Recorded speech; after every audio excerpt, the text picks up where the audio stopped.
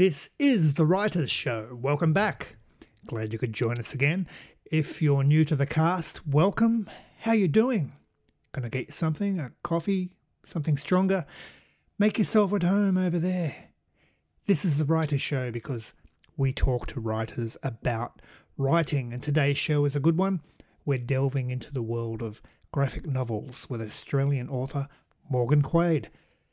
Morgan loves building rich, complex worlds and exploring those worlds through fast-paced narratives, which take the reader on a thrill ride they'll never forget.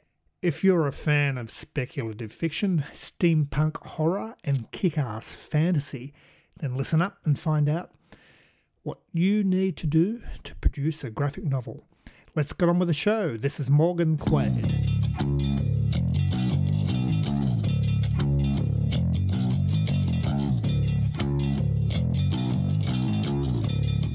You've been in this indie writing biz for quite a while now. What's your secret? A deep obsession with writing that I would be doing even if I wasn't trying to make a living out of it and all the rest of it. I think I've heard it said, by a few people that writing is like a form of possession or a therapy. And I think in my case, that's definitely the case. If I go for a period of time without writing, I tend to get a little bit squirrely in the mind. So it's something I have to do. If I can do it and actually get books out there that people can read and enjoy and interact with, then so much the better. So what's the Morgan Quaid story? Morgan Quaid story. Okay, so I started. I was born at a very young age in the city of Melbourne. Got interested in writing very early on, but not so much comics or that sort of stuff, which is something that came a lot later in life. But more just anything to do with fantasy or sci-fi or anything with strange new worlds or, those sorts of things. And I was particularly drawn to things that weren't the ordinary sort of fantasy epic adventure sort of stuff. So I mean, don't get me wrong. I love film. I love, anything to do with Marvel or DC or anything like that. I'll watch anything, love that sort of stuff, but it wasn't really what I was drawn to. I was drawn more to the peculiar and a little bit more esoteric, I suppose, in my tastes. So I obviously read a lot. And then in my 20s, moved towards trying to write novels and set myself up as a writer, all part-time while I was working in a variety of different jobs that I was increasingly unhappy with. So it sort of started from there. For about 10 years, I was writing novels, first of all, trying to figure out how you write a novel, which was part of the whole process. It was still a bit of a mystery to me. Even after my 6th or 7th novel, I was still not quite sure I'd cracked how you do this thing, but kept persevering, started doing a little bit of self-publishing, and then, spent a long time trying to get a literary agent and go down the traditional route, and then being bitterly disappointed year on year as that didn't sort of pan out the way that I thought it would or hoped it would. And then it was about 10 years ago now, or 8 or 9 years ago, I was in Brisbane City having a look at a comic book shop in there. And as I said, I'd never been into comics as a young person, as a kid. But I was amazed with the indie comic range and just the fact that every genre, every style, every topic seemed to be up for grabs. You could do a book on anything. It was a lot more like film than traditional ideas of, comics. So I, gave them all my money and grabbed everything that I could and started educating myself, and then immediately started transitioning novels from novels to comic scripts and then learning the ropes and doing all that. And that's where I am now, where I'm doing, writing novels, comics, graphic novels, the whole kit and caboodle. There's also a music side to the story, which is sort of parallel to this. I've always been involved in music and done quite a lot with film and television in the background with music and supporting other producers and indie artists and those sorts of things. And that's actually how I've been able to fund paying for the artwork for the comic side of things as well. So it's kind of those two streams. Do you work with the same artists, or you use different artists for each book? How does that work? A good artist that's not as expensive as some of the others but has great quality is a bit like a unicorn. So when you find one, you'll do everything you can to hold on to them, and you'll pay extra to hold on to them. But I find it's a little bit like a not so much a revolving door. It's kind of like, you get these roles in the business world where you'll get junior roles that someone will come into for a year or so until they learn the ropes, and then they'll move up to the next position. And it's kind of understood, well, it's not a permanent role. It's, someone's moving through. And artists are a lot like that, because they'll get better. If I'm with an artist for 2 or 3 years, they'll actually improve as they go through that process. Yeah. And then usually they'll get to the point where they end up doubling their price, or they get picked up by one of the big studios, which is great for them. But it then means, as an indie creator, it's no longer tenable for me to keep using them, because either they're not available or the cost is prohibitive. Yeah. So you tend to have relationships that go for a few years, and then you move on, and then you'll keep coming back to them and asking if they're free. Can you do a cover for me, or do something else like just a standalone piece instead of a long form piece. And then there's a few that I've worked with for a while. There's one in particular, his name's Willie Roberts, and I've been working with him for about 5 years now. He's really solid, really great, and more of a friend now than just an artist colleague that I work with. But even so, he's such a good artist that he's in high demand, so it's hard to keep hold of. The other thing is the benefit of being a writer. If you can fund the process, it means that you can produce 4 or 5 books at the same time. So at the moment, for instance, I've got 5 different projects on the go, or all at different stages, with 5 different artists, and which is good, but one of the things that it changes being a comic creator from being a writer, although it might be similar with writing novels and such, you become a publisher. So even if you're still going through a traditional publisher, you still, you have to promote, you have to typeset, you have to do everything that a publisher does. Yeah. And now you're also working with artists and cover artists and those sorts of things as well. So it is much more of a business than just a creative pursuit. Well, I can certainly hear the enthusiasm for your business right there. One thing fascinates me in the graphic novels is, you've touched on the relationship between the writer and the artist, but how do you brief an artist on the layout for a graphic novel? Do you do like rudimentary storyboards and get them to illustrate them to your desires and to and fro on that, or is there some other process? Yeah, so for most, there's a really big difference between manga style artwork and what you would call American standard, or just the usual sort of artwork that we're used to in the West. Yeah. The manga artists love a storyboard. And a part of this is probably the style of artwork, but it's also the language barriers and those sorts of things. So they want to be able to see how the characters are on the page, roughly what their actions are. So I'll produce these horrendously bad storyboards with stick figures, and then they will send back this amazing page of artwork.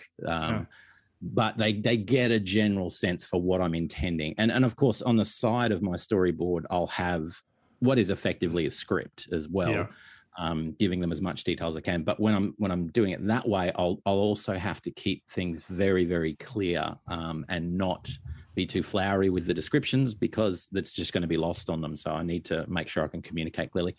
Whereas with other artists that I've worked with, all around the world, really, you tend to just go with a script, which is very similar to maybe a TV pilot script. It's a similar sort of thing. You might be slightly more descriptive in a comic script than what you are, because you need to, sometimes I'll put an image in there to say, this is what I want that person to look like, or this is what I mean by that kind of monstrous aberration, or whatever it might be, to give them a bit more of an idea.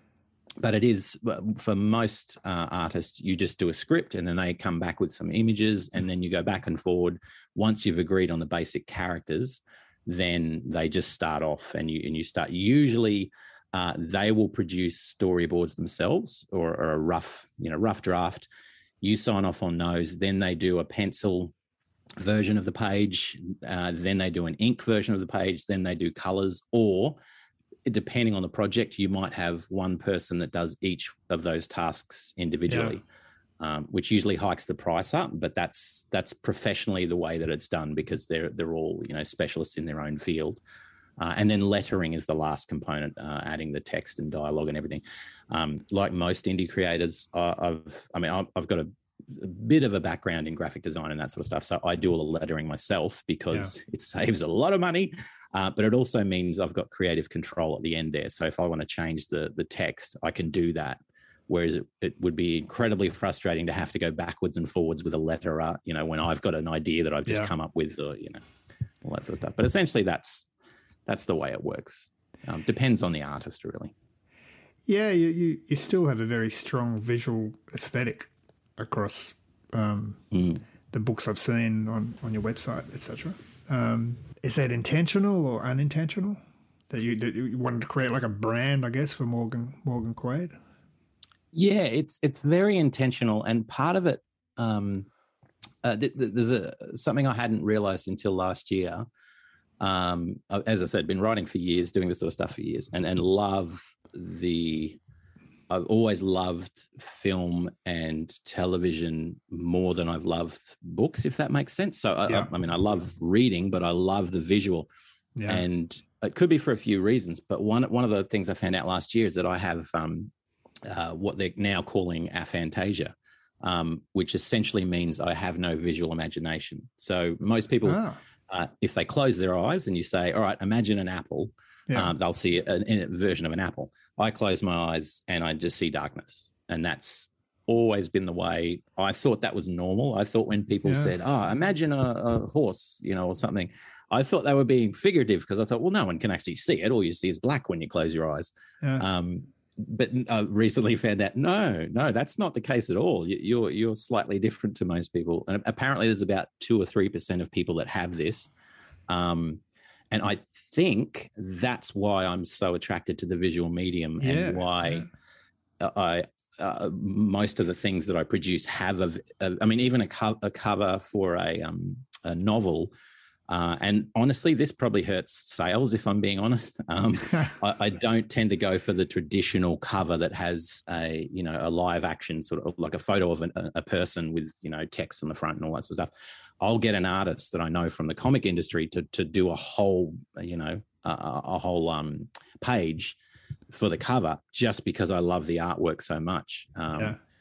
Which again, probably doesn't make business sense, because it's not what most readers are used to. But I think, you know, there's a certain point where you've got to also do what you love and what resonates with you. So, that's what I'm doing. But that might explain some of the, also I'm not an artist myself. As I said, I'm a musician and composer and all that sort of stuff, but actual visual art, I'm not an artist. But I do a lot of graphic design, and it's kind of my way to join in, if that makes sense, to the process. So I can get the pieces of artwork that the artists have given me and then make something out of that. And it makes me feel like I'm kind of doing the artist thing, if that makes sense. Well, yeah, it's one step from film or TV, I guess. I think one of the TV series I love is Preacher, which was based on a graphic novel. And that just turned into a brilliant series. Yeah, and it's very common. I hazard to say most, but a lot of the limited series on Netflix and Amazon and they've come from comic books and from graphic novels. Definitely. And like you say, the good thing is, if you're producing one of these things, or you're looking to bring in some new content, and you pick up an already successful comic series that is basically storyboarded for you, it's very easy to see visually and aesthetically what that would look like. So it is a natural kind of progression, I suppose. Is that part of the plans for the future? Yeah. So everything I write tends to have a film or TV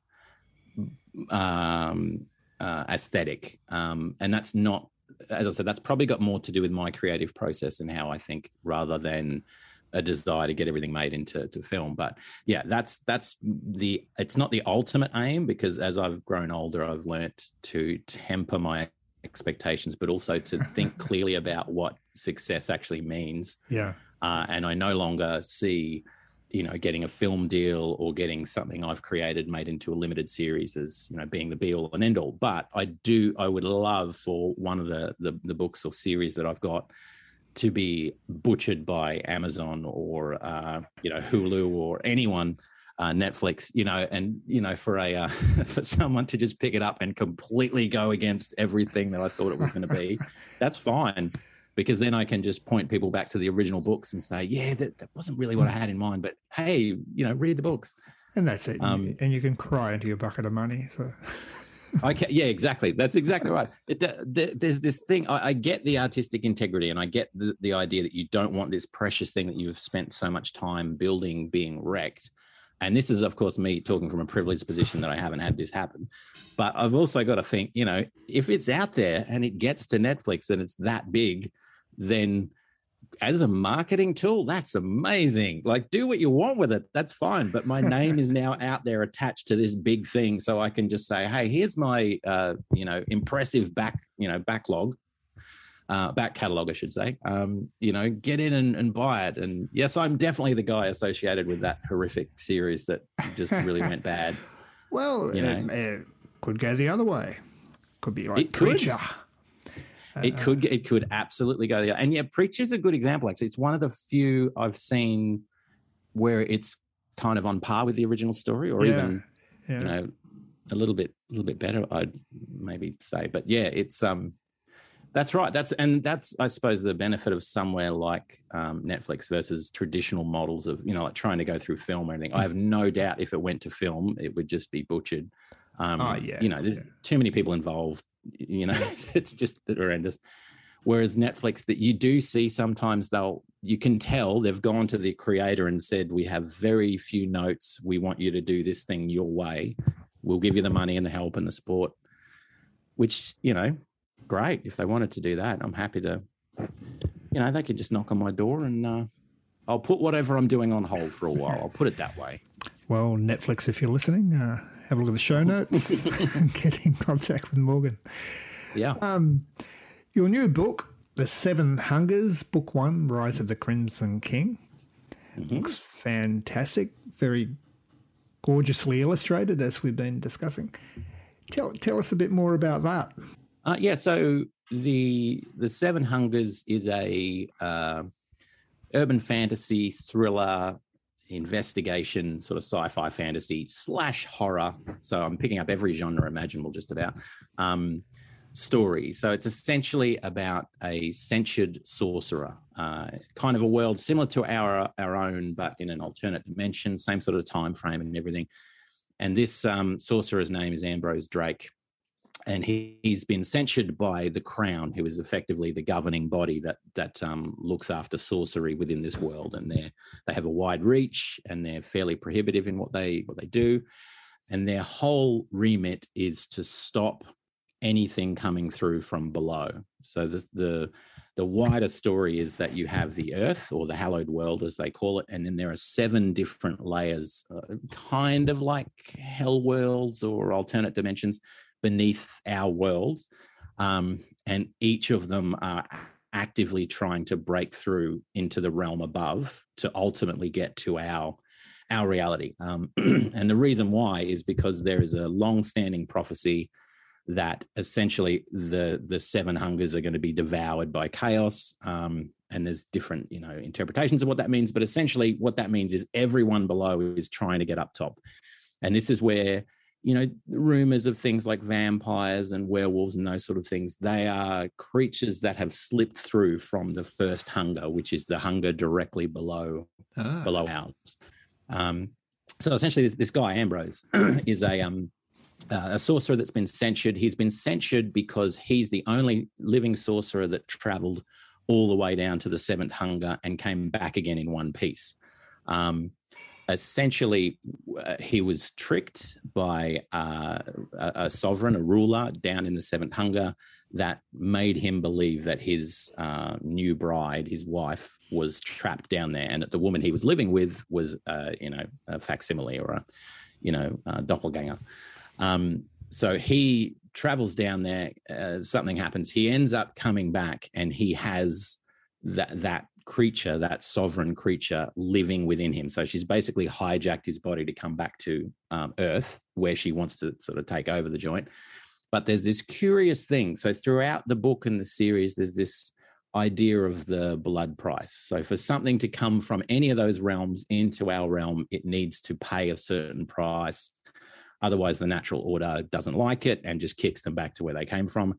And ironically, the natural price that this sort of demonic creature that's inside him has to pay is she has to keep him alive at all costs. So there's this ironic situation, or this interesting situation, where she wants nothing more than to kill him so she can be free and she can take over the world, but she cannot kill him because the only reason she's in that world is by paying that sort of price. So anyway, it gets all very, essentially the story is something emerges into the world, and this sorcerer is called out of forced retirement to look at it and to fix the issue and all that sort of stuff, while he's got this creature inside him and all this other stuff's going on. And I'll leave at this point, which is essentially, as he arrives at the scene, he meets his ex-wife, who is now a high-ranking official within the crown, and they are forced to work together. And that's kind of where the story kicks off. Where do you get your ideas from? So there's a few books or book series that have stuck with me over the years. A lot of fantasy, which you could probably guess from the description of the book. China Mieville, I love his stuff. Perdido Street Station, Kraken is actually my favorite book of his. Yeah. Anything he does is, it's like reading concrete. It's not they're not easy reads. That's true. But I'm a bit of an idea addict. I love ideas and new ideas and strange ideas, and his books are just chock full of them. So I love sort of that. Jack Vance, from a sci-fi perspective, I loved his stuff. Kugel's Saga and those sorts of weird, fanciful stories. So a lot of books like that, and more traditional fantasy sci-fi authors as well. But I will watch absolutely anything. It doesn't matter how terrible the film is, if it's a superhero film or a sci-fi or a fantasy, or even an alternate world noir kind of, anything weird or strange, I'll watch it because A, I like it, but also B, because there's always an idea. Even in a terrible film, there's one or two things that you can grab from it that just resonate and make sense. And so I tend to just do a lot of that, just a lot of absorbing and thinking that's an amazing idea, and it all sort of cobbles together in the head, and then when you start writing, those ideas start coming out. Let's talk a bit about writing, and you're incredibly prolific. What's your routine? It's a fairly simple routine. The first tip I would give people is have a hyperactive superego that tells you you're never good enough and you're never doing enough, because that's a really good motivator. I don't have the completist issue. I don't, or perfectionist issue. I don't have the issue that a book needs to be perfect before I release it, which is great. That means I can get a lot done. I do have the issue that no matter what I do, it's never enough, and I need to be doing more, and it should have been more to begin with. There's all that sort of stuff going on psychologically in the background. But in terms of my process, I tend to, it's changed over the years, but these days I write best early in the morning, so 4 to 6, depending on when I wake up, when it's silent, when no one else in the house is up, and I will just be downstairs writing. But I'm also, I can't do big stints. I do a lot better in the morning with an hour or 2 hours per day, rather than 3 or 4 hours. I just lose cohesion if I write too much. So it tends to be small amounts in the morning. And also the other thing is comics. So your average comic might be I don't know, 2,000, 3,000 words. So writing an issue of a comic, I can do that in a day without an issue. Writing a 90,000 word novel and then getting it edited and then re-edited, that takes a lot longer.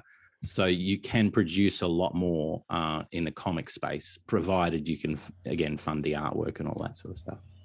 So it makes it look like I'm more impressive than what I am, is what I'm saying. I still think you're very impressive. Thank you. What's your advice for writers, illustrators who want to self-publish graphic novels? The first thing I would say is don't do what I did, and don't just jump in. Find some people that have done it before and talk to them. Most indie creators are very happy to talk and share their experience. So find them on Facebook, talk to them, get to know the industry and, the do's and don'ts and all that sort of stuff, but also just the pitfalls. Because as I said before, you are effectively running a business. So you can't just think of it as a purely creative enterprise. You are running a production business up front, and then you're running a promotion business to try and get the thing out there. But you're also doing crowdfunding potentially, which is this whole other thing. So first thing would be get some advice, talk to people that have done it before, write down everything you can, and just absorb all of that. It's probably best to start with something small. So to give you an idea, on the indie side, you would usually pay anywhere from $70 to $150 US per page for artwork. Most issues are around 22 pages to 24 pages. Mine tend to be 30 to 40 because I'm a glutton for punishment, and I want a bigger story to tell people. So the cost, we're talking $3,000 to $6,000 per issue just for the artwork, and that's before you promote or you do anything else. And that's if you do your own lettering and everything as well. So because there's such a cost involved, I would say start small before you go in with a graphic novel. Do a short standalone, even like an 8-page or a 10-page, something that's affordable. You can find an artist, you can put it together.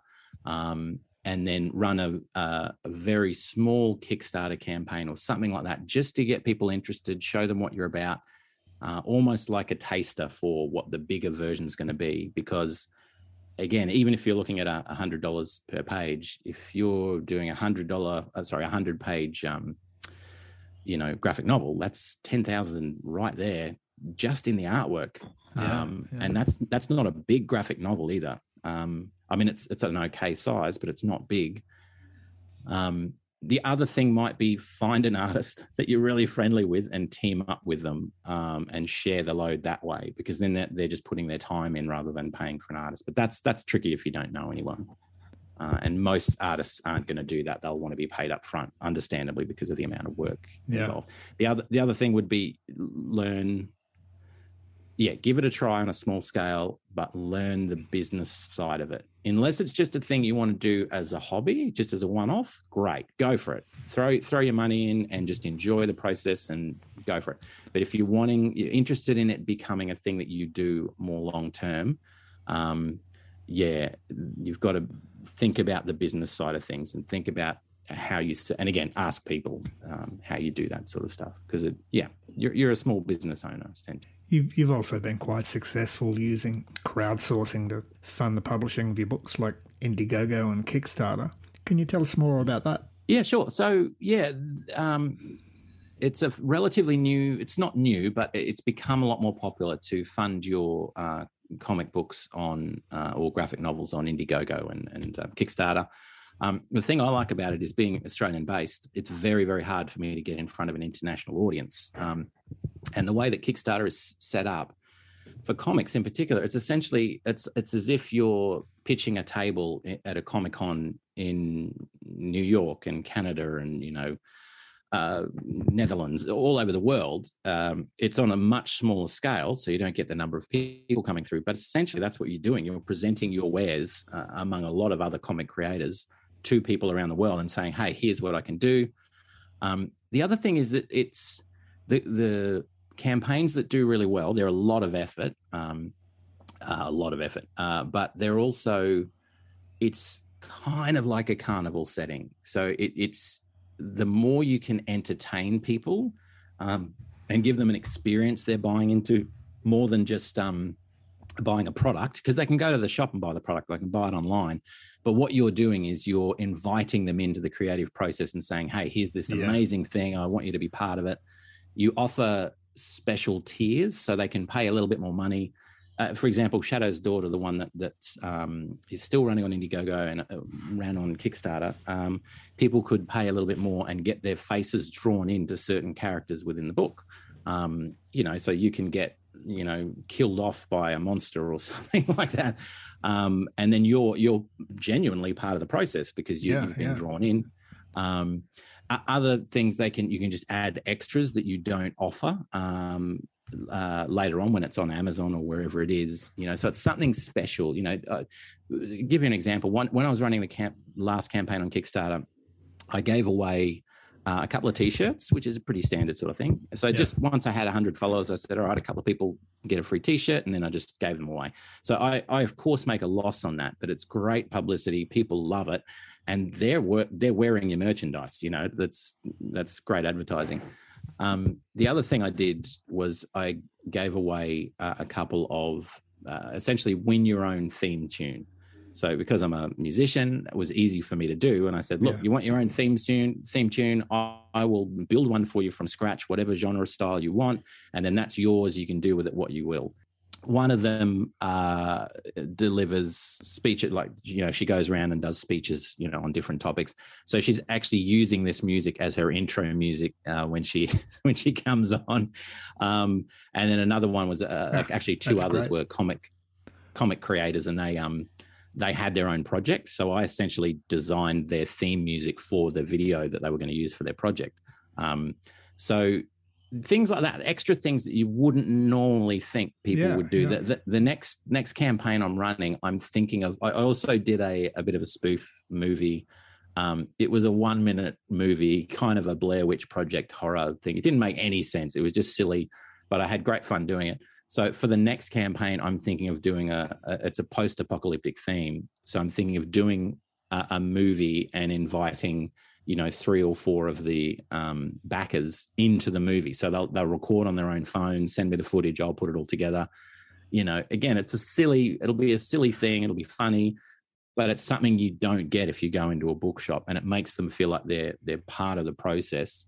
So there's a real entertainment side to it, and not a lot of creators are good at that, or good at the self-promotion side of things. But if you can do that, it really enhances the whole process, and you pick up fans for life. Essentially, there's the numbers aren't huge, but again, I know I've got 10 or 20 people that will back every single thing I do every time because they love it. They don't just love the stories and everything else. They just love the process, and it's fun. It's great fun.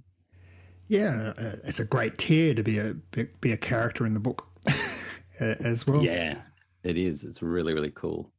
Talking about independent publishing, what do you think the hardest thing is about being an independent publisher? The promotion's got to be the hardest. So getting your stuff out there into readers' hands in a very competitive market, but also a flooded market where there are so many places for people to go to get this sort of thing, and there's so much of it out there. That's really, really hard. It's hard to cut through all of that and say, hey, here's something I've got that's unique and it's mine. And if you like this kind of thing, you will love this. Not only will you love the first one, you'll love the 50 others that I've got coming in the next year or so. So it's trying to hook fans, but even finding them in the first place is really, really, really difficult. And there are lots of services around that help with that sort of thing. But again, it's very easy to pour a lot of money into that. And honestly, I think the most damaging thing in recent times that has popped up, it's not recent, it's been around for a long, long time. It's the whole Justin Bieber, Harry Potter, overnight success myth. I'll put it that way. It's the idea that, it's not going to take any effort. Someone will discover you and you're massive and you've done it great. And for some people, sure. 99.9% of us, you have to work hard and you have to build an audience brick by brick, and you have to it's just a constant grind to get those numbers up and to get people involved and all the rest of it. I think that's part of it that can be quite draining. And again, you've got to kind of have a bit of a business hat on and not be, suddenly in the dumps when 5 people unsubscribe from your mailing list or whatever the case may be, but look at it more from well, no, that's good, because if they're not interested, they wouldn't want to support the next thing I've got. So better for them to move on to something else, and I'll get new people in. And I think it's a good idea for any independent publisher to do a bit of a deep dive into internet marketing, because it's there's so much crossover.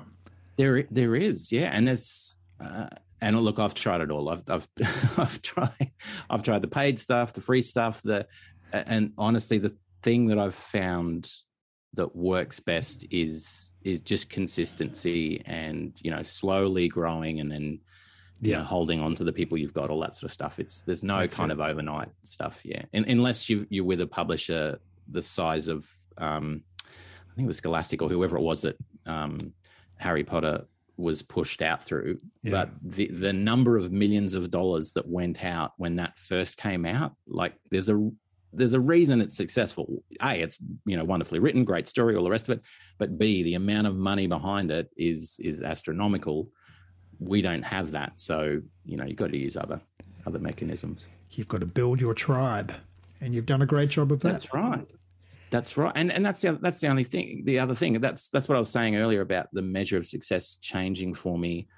I don't need millions and millions of people knowing me, following me, buying my stuff. I need enough people buying my stuff that I can keep doing it, and that I, get engagement from people. And it's the whole 1,000 followers, or 1,000 genuine fans that genuinely love everything I do. That's, which is probably 10 to 20,000 fans, but 1,000 core fans maybe. Yeah.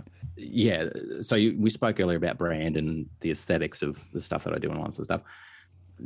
The other thing is I love to have fun. I love things to be a bit weird and a bit strange, and all the rest of it. And I like making fun of more serious sort of genres and things. And so I had to make a decision. How am I going to present myself? What am I going to do? The first step to get over as a creative is get your face out there, which is a big one for most of us because we don't want to do it. Yeah. But once you get past that, if you can get past it, that's when you start seeing momentum really growing. So my face is unashamedly everywhere, and I've only really started. It's only really been a year. I kid you not, a year and a half since I started actively promoting my own image and all the rest of it. And the way I trick myself into doing that is there's two Morgans, if that makes sense. There's the writer me, and then there's the marketing me. And the marketing me doesn't care about the writer at all, or even the product. He doesn't care about. It's just how many of these can I shift, and how do I get them in front of eyes? That's it. You've kind of got to split those two up completely. And the other thing that I decided was I'm going to be probably for the first time true to myself. So I'm going to do things that I think are engaging and funny and great, and write the sort of stories that I like. I'm not going to, for instance, write romance, because I would be horrible at it. Even though it's the biggest market out there, and if you did it the right way, you could potentially get a lot of money.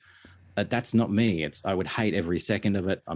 So I'm going to do the things that I like, and try and bring like-minded people, to me, rather than trying to go for the numbers, or trying to go, like you see a lot of in the marketing side, in particular, it's particularly on the sort of self-help books or the non-fiction books. Your title, make sure that your title says exactly the thing that you're selling and that you're doing, and that matches your keywords on Amazon and all this sort of stuff. Yeah. And as a fiction writer, it's like, but I want my title to be awesome. I want the title to mean something and it's not going to fit any keywords. It's not, It's sort of that struggle between those two. But anyway, sorry, getting back to the original question, which we're a long way off now. Yeah, Twitter I've always found to be disastrous for a few reasons. I just never get any traction. Instagram I like because of the imagery, because a lot of what I do has imagery, so that kind of works. And Facebook has been the best just in terms of connecting with people having people connect me and say, like, I've written for a few other comic creators that I didn't know that just contacted me and said, hey, I read your stuff, really like it. Would you be interested in, writing on this? So yeah, that's sort of those two are the bigger ones in rather than Twitter. I'm still on Twitter and I still do occasional things, but it does feel a bit like you're, shouting at the sea. And there's no room on Twitter for forgiveness, changing your mind, having your opinion change. It's just not the place for it. It's just people shouting at other people. Anyway, talking about advice, what's the best bit of writing advice you've received? Whoa. We ask the deep questions on the Writers Show. You do digging deep. This is again, it's broader than the writing. A lot of the editorial stuff I've gone through has just helped because I'm terrible at editing my own work. But one of the best things, it's the guy, I'm going to forget his name now. So I didn't know him personally, but I did a course with the guy that wrote Devil in a Blue Dress. Really cool writer, really cool. Moses, I can't remember his surname. Anyway, greatest advice is basically you don't become a boxer and expect not to get hit, essentially. If you become a writer, you're going to need to step in the ring, which means you're going to get rejections and you're going to get bad reviews and you're going to get people that don't like your stuff. And that's all part of the process. So he was telling a story that, he's written, 30 books at this stage, bestsellers, movies with Denzel Washington, all this sort of stuff, writes a new book, sends it to a new literary agent. And she basically goes back to him and says, let's grab some time and I'll tell you how to write a book properly. And it's kind of like, okay. So it doesn't matter at what stage you are, it's still the rejection and all of that sort of stuff comes with it. That was really good because there's this real fear of failure, fear of putting yourself out there, all that sort of stuff. That's been the biggest thing for me is just not to worry about that, to get out and fail and enjoy the process, because for every person that bothers to tell you your stuff is crap or they don't like it or whatever, there are many more that will like it. They're usually just not as verbal with it, but that I think is really good. That's really helped me just to be a bit more courageous and just to go out there and even try things and don't worry about failing, because that's how you get better and how you learn and all the rest of it. And it's not That's great advice, and I think we'll wrap it up there. It's been great chatting to you. Where can listeners buy your books? Pretty much anywhere online. Easiest way is probably just to go to morganquaid.com, and there's all information there and links and all that sort of stuff. But yeah, all the usual culprits, Amazon and other places.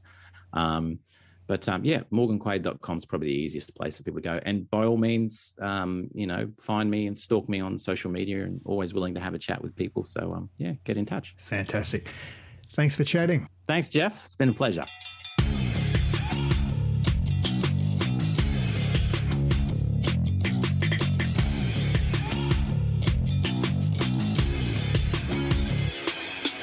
Hey, that was Morgan Quaid, and you can buy Morgan's books and discover all things Morgan Quaid at where else? morganquaid.com. That's Quaid. morganquaid.com. Of course, all the show notes for this episode are on our website, The Writer Show, thewritershow.com. This podcast is produced by Madhouse Media Publishing. If you need help publishing your book, then get in touch with the experts at madhousemedia.com.au. Whew, too many URLs. That's it for today's show. It's been fun. I'm your host, Jeff Hughes. Thanks for hanging around. Can I ask you a favour? Just a little one. If you're enjoying the podcast, leave us a review. Is that too much to ask? Thanks. Promised you it wouldn't hurt. You're a great bunch of listeners, and I love you all. Till next time, this is the Writers Show podcast.